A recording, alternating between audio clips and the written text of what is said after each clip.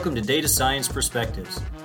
This series focuses on analytics and data science professionals from across industry to learn about how their career unfolded, what skills they look for when hiring, and what trends they think are coming next. I'm your host, Bill Franks. Let's get to it.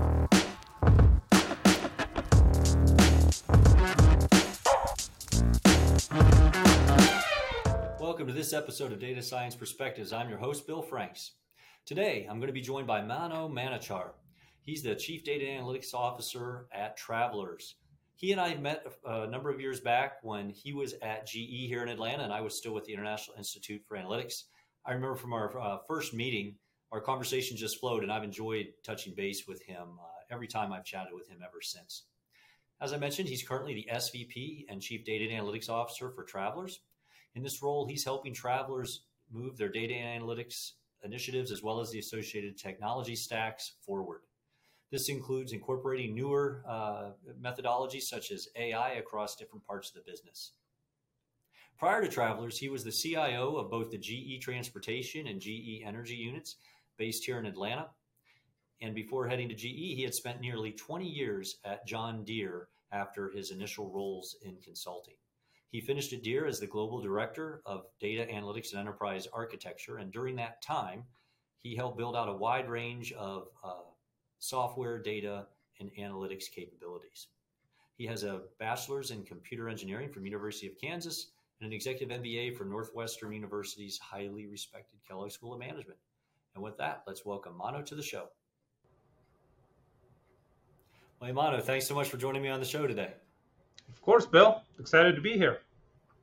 So I always like to start and find out a little bit about how people got into the world of data analytics, and everyone has their own path. I know that, in your early career and academically, you had more of a CS and traditional IT role, but over the years, you drifted further and further into the area of data analytics. So how did that progression happen, and was it intentional or lucky? I think it was more by coincidence. I would say a couple of turns in my career, including the early education, which I'll get into here in a second as well. I think it all started with back at, I think it was about 2008 or so. I was at John Deere and leading some of the early versions of the telematics platforms and building out some of their customer solutions. And I think within short, 2 or 3 years after we had launched the product, we realized that, oh my God, we've got hundreds of billions of records that have come in, from the machines and the fleets worldwide that, we were instantly drowning in data, so to speak, right? And really had to quickly dive into and start to figure out how to manage that volume of data. And of course, more importantly, how do we get the right insights back in customer and dealers' hands? So I think that really got me started, from a more of a software engineering background up until then, back into kind of the analytics and data and AI and machine learning type of things that we then have to apply to that large volumes of data. So I think that would be one data point. Other one, maybe not so obvious one, back into my early days of education, after completing my computer engineering degree, I went on to actually do my master's in digital signal processing, which basically meant that you were working with common filters and, you guessed it, neural networks.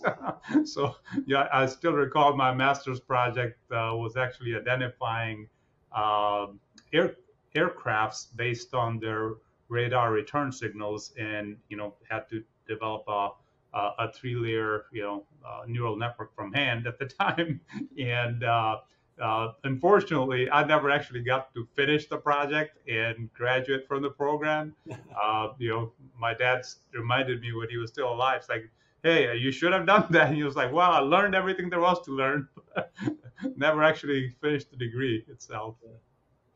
It seems like you've turned out okay after all, though, luckily, right? So. Yeah, I reminded him that. It's like, I think that things have turned out fine.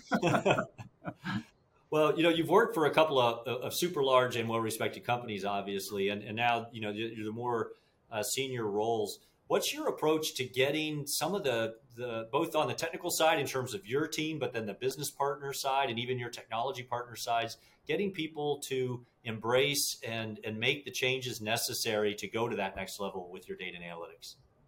Yeah, I would say maybe just stepping back on that and really start to shift the conversation more so than, hey, this is about better, making better operational decisions through analytics and data. That's what typically everybody kind of jumps to, saying, oh yeah, if we had more data, we could make better management decisions, better operational decisions. But I think it's starting the conversation around the opportunity that the latest set of technologies and data it represents. Is it's all about actually rethinking and reimagining every part of our daily work, right, across a business. So I think you've got to really start with that, saying, hey, this isn't about making a operational decision about whether or not to launch a product and doing analyzing customer and segmentation data. This is more about, hey, I can actually optimize different parts of my business. I can actually build advisory tools for the front lines of the organization that through which not only is the efficiency of the transactions, which is really technology has played a role for the longest time, but I can actually link daily decisions to optimizing my business results and optimizing the outcomes of each of those transactions, right? So it's a reset on the why first, that, hey, we've got an opportunity now to reimagine, rethink, how business gets done on a daily basis. Every business has got, millions, tens of thousands of micro decisions being made. Being able to present that next best action to the frontline worker who's interacting with a customer or an entity or having to make a small decision on a daily basis. How do we inform that? And of course, once you have come to that realization, then of course you've got to start with, figure out where to start, right? And, what's going to be our overall strategy and what would that look like? And so certainly we can get more into that, but that's where I typically, would think about, right? Saying, hey, it's doing that reset, saying, hey, how big of an opportunity this represents for us in the next decade, so to speak, right? So, Okay. Well, then tied to that, maybe you get that buy-in. I know you've been involved in putting together teams to go after innovation-based initiatives or innovation-focused initiatives over the years. So what's your strategy in terms of how you would set up such a team and then manage that team so that those mhm. innovations can have the best chance of succeeding? Yeah, yeah. So I think about that as kind of maybe a two-pronged strategy. One, of course, is you've got to ground yourself in your business opportunities, challenges, burning platforms, or whatever you want to call it, right?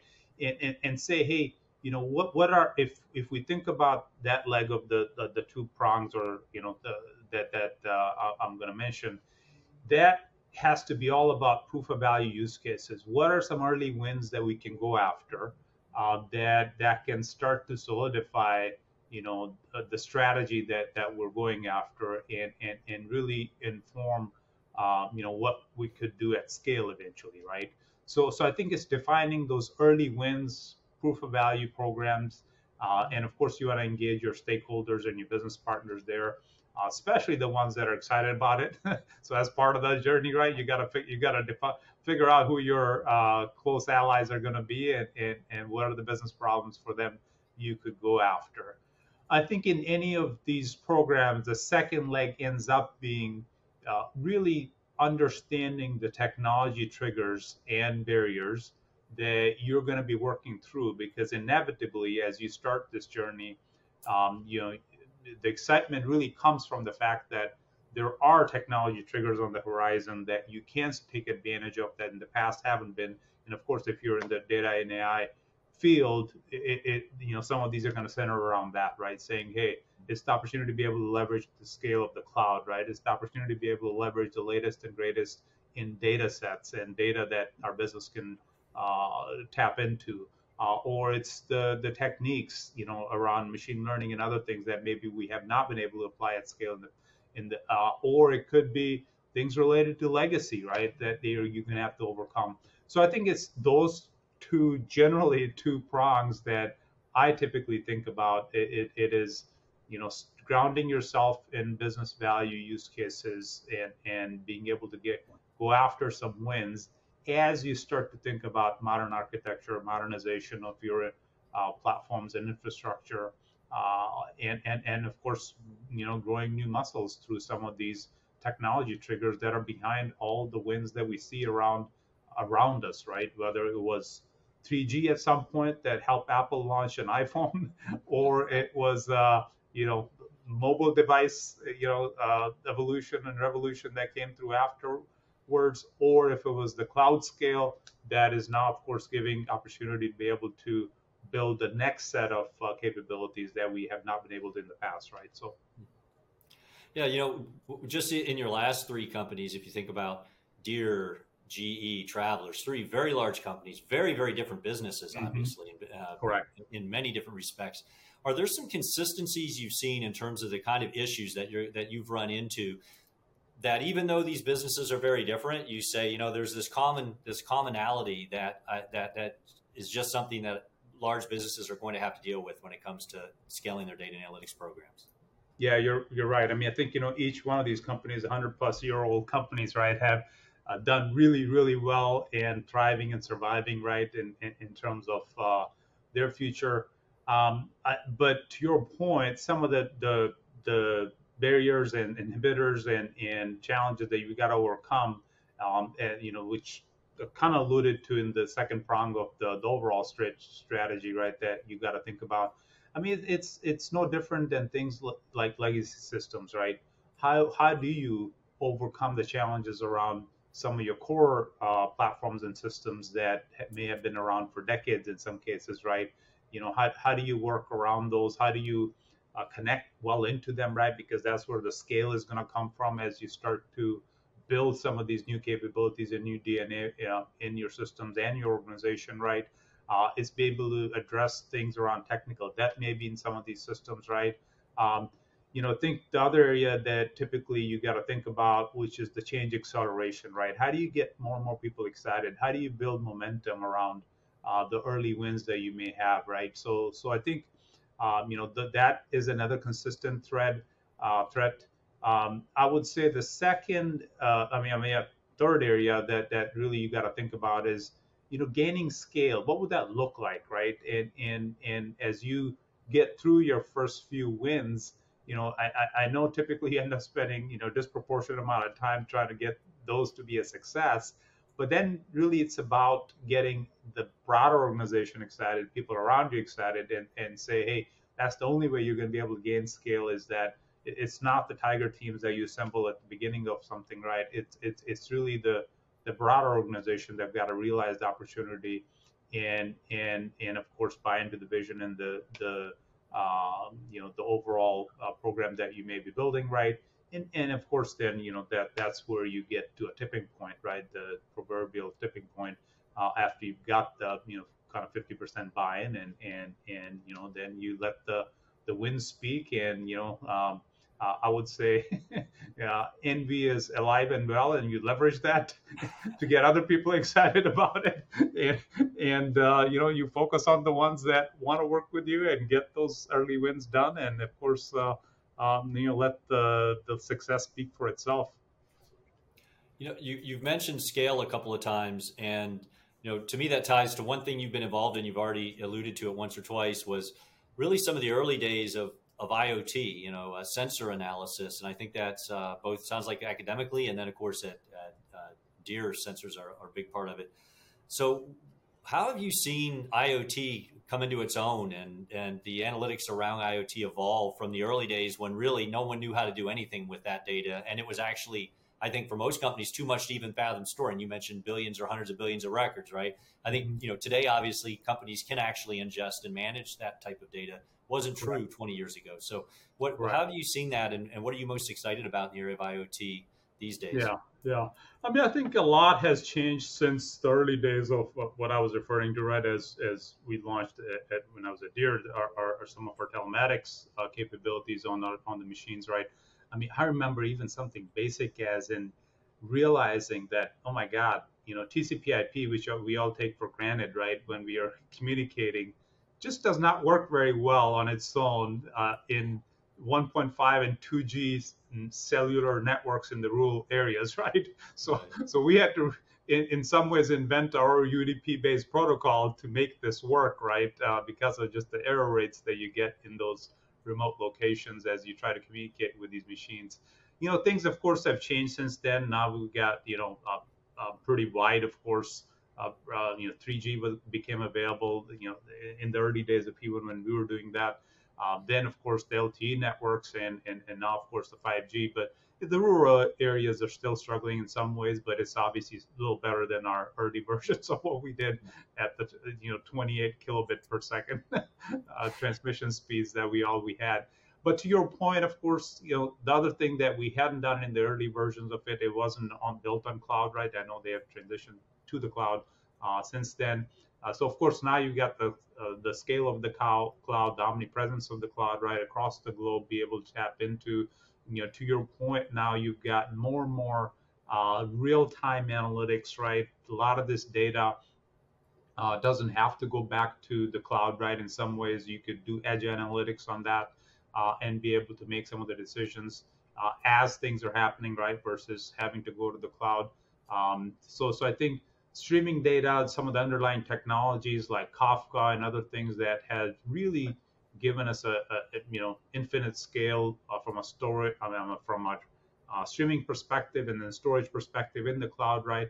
I think those are making a lot of difference. Of course, within even now my new business here at Travelers, right? A lot of things that we're leveraging, right, for some of our IntelliDrive products and that stream data to us, right, and be able to then use that to further segment driving behaviors and whatnot. So I think these things are starting to, of course, really open up the possibilities for us to be able to tap in and leverage some of the advances to improve IoT over time. So. One thing I like to ask folks about is everyone has some unique talents that help them succeed. If you look back at your career and how you've gotten from, here to there, what are a trait or two of yours that you think have really helped you get to where you've gotten? Yeah. I would say that, it's kind of some of your things that you need through your career, right? In some ways, it changes over time. I would say as long as, you've got to start with, of course, staying grounded in some core values, right, that you may believe in. And for me, it's really around just honesty, equity, respect, compassion, right? Those are things that, kind of build with you as you're growing up. And they sometimes don't change, right, for you as far as who you are. But then on top of it, you've got to then start to make sure, typically in early parts of my career, it was all about just making sure you've got strong technical skills, right? Whether it was engineering, architecture, data sciences, or whatever it may have been, that is helping you kind of build the best solution or product, for your stakeholders, right? But then I think as you grow over time and you realize that as you go through your career progression, that the requirement for what you bring to the table and things that help you succeed kind of changes, right? And of course you get into leadership positions and you start to realize that your technical skills can only help you so far. You're not building a writing code, or you better not be, right, once if you're leading 1,000+ person organization.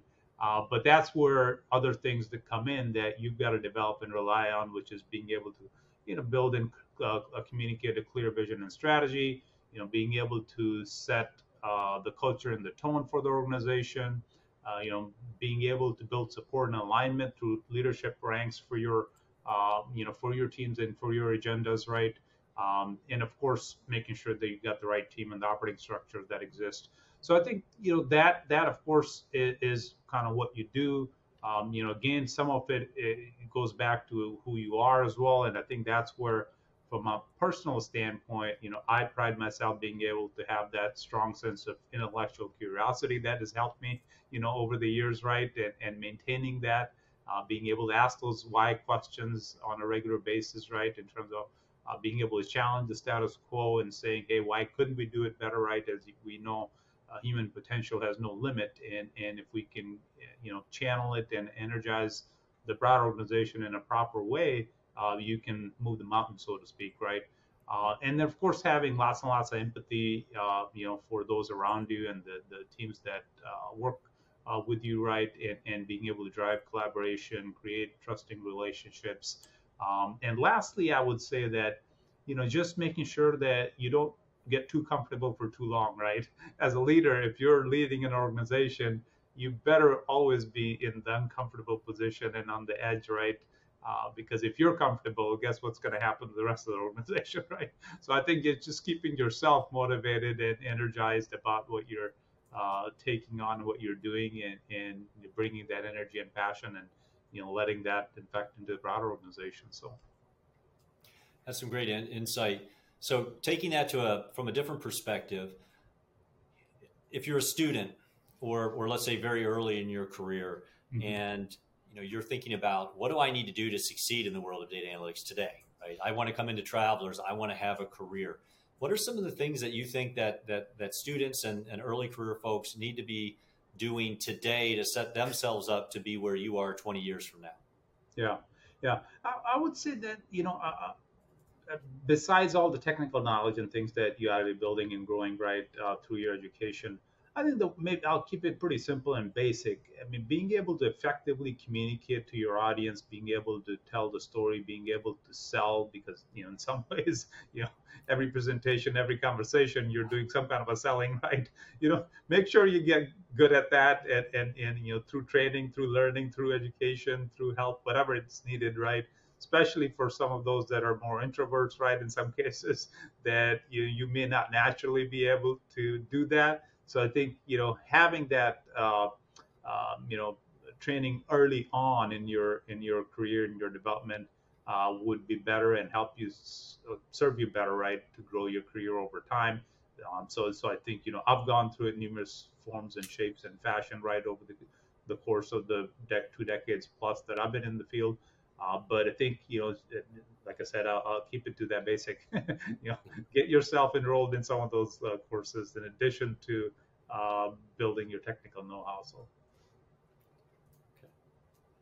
I know one thing that you've been pursuing in various ways at Travelers, but it's an overall industry trend as well, is the rise of AI. So, handful of years ago, very few true examples of success in business, outside of a few companies doing some niche things, whereas today it's becoming a very common thing. What are some of the roles you're seeing AI start to play in business today that's actually real and that's having an impact? Yeah. Maybe just stepping back on that, I would say just first of all, we got to look around us, right, and take inspiration for what's happening in the companies that are truly digital, right, born digital in some ways, right, and how AI is impacting our daily life, from a personal standpoint, whether it's doing a query on Google search, everything that goes along with it. And you see yourself more and more now speaking your queries, right? And Google, of course, is, I would say, almost 100%. It never misses a beat, right? When you talk to the Google search app, right? I don't know if you experienced that or not, but I typically just now speak my queries, right? Because it's gotten so good at, or be able to look at companies like, completely digital businesses like Facebook, where you're getting content served to you in real time, based on your likes and your profile, or Uber, right, which everything is run by AI. I mean, from the time you engage with where you want to go to a destination and search for a car available, to pricing, to route it will take, everything that goes along with it is basically being run by analytical models and AI in the background, right? So I think, and of course, as the power of AI gets better, we're starting to see how you've got better AI trumping old AI, right? And that's what happened to TikTok versus Facebook. Better AI won out, and in a dramatic way has gained popularity and followership and users, right, away from at the expense of Facebook in some cases, right? Which we saw, of course, as a leader up until recently in some ways. So I think, if we take our inspiration from that and then say, okay, how do we apply that to the traditional businesses, right? What does that look like, and how, where would we look at assisting the frontline work that I mentioned earlier, being able to build advisory tools that help our frontline workers decide next best action, right, as they're interacting on a customer or an agent or whoever they may be interacting with. Um, and be able to do things at scale, right? Of course, there's an example that we have shared externally on some of that, that's happening at Travelers, even, right, where we've got AI models now that basically process imagery that comes to us after a catastrophe event. I mean, a tornado or wildfire goes through an area, almost the same day we get high resolution imagery from there, and we have AI models trained to understand the damage that may have happened, where it happened, which properties of our were damaged, right, to what extent. And that all happens within 60 minutes after we get the high resolution imagery. So by the time next day when our claim handlers come in and our field adjusters have to be deployed into the field, right, we know exactly where the damage was, which parcels or properties were damaged, to what extent. And as customers call in some cases, they may not even had a chance to go back into their neighborhoods, right, if they're smoldering fires. But our AI models have already run at night, and we know what has happened, and we can guide them, and in some cases even start the payouts on their properties, right, if they've been completely damaged or burned down. So I think we're already, of course, seeing an impact from things like this, right? Being able to apply these to our business and be able to make our customers, life better in those hard times, right? So I think, generally, I would say, for broadly from a business perspective, we're just scratching the surface, in terms of other opportunities that we've got, and we got many in works. I do think that in some ways, people sometimes get concerned that maybe we're automating jobs or we're automating things that, humans should be doing, right? But I think what we forget sometimes, that this isn't about mimicking human behaviors and judgment. This is about automating tasks that humans maybe don't want to do or can't be done by humans, right? In some ways, I don't think there's anybody who wants to look at, images of 100,000 properties, in a given night, much less in 1 hour, and be able to categorize the damage. Nor would we want anybody to do that. So it's about automating things that can be done at scale much better than humans could do, and being able to apply that to make our customers' lives better, right, and make our business better. So I think it's really about thinking more broadly to say, hey, this isn't about automating anybody's job. This isn't about automating things that where humans play a great role in. This is more about augmenting and how do we assist, and how do we do things at scale that potentially cannot be done by the workers, right? So I love that example, by the way, of the images of the disasters, because you think back not too long ago, if tornado hit my house, I'm probably stressed for a couple of days, to your point, before I can even get in there and know what's wrong. Then it could be days to weeks before anybody from your company could have come out and physically inspected it. All that time, I'm nervous, I'm stressed. Whereas today, before I can even get in there and worry about it, I might already have an email saying, hey, we've got the photo. exactly. We've got an initial estimate. We'll send you a check to get started with the cleanup, and then we'll have an adjuster come out eventually to make sure it's accurate. But the impact, this gets back to, it's not just the business impact that could be good for your business, but the customer, me as someone who has a disaster. That's an example of these kind of analytics really impacting not just my experience with a company, but my life. I mean, that takes what should be a massively stressful event and at least takes it down a notch on an area of it that's normally super stressful. So, Well, I'll tell you what, I appreciate your time today. I know we've kept you probably long enough, but I thank you so much for your insights, and I always enjoy talking with you, and thanks so much for joining me today. It was great talking to you and catching up, Bill. Appreciate me being invited and having a great conversation here.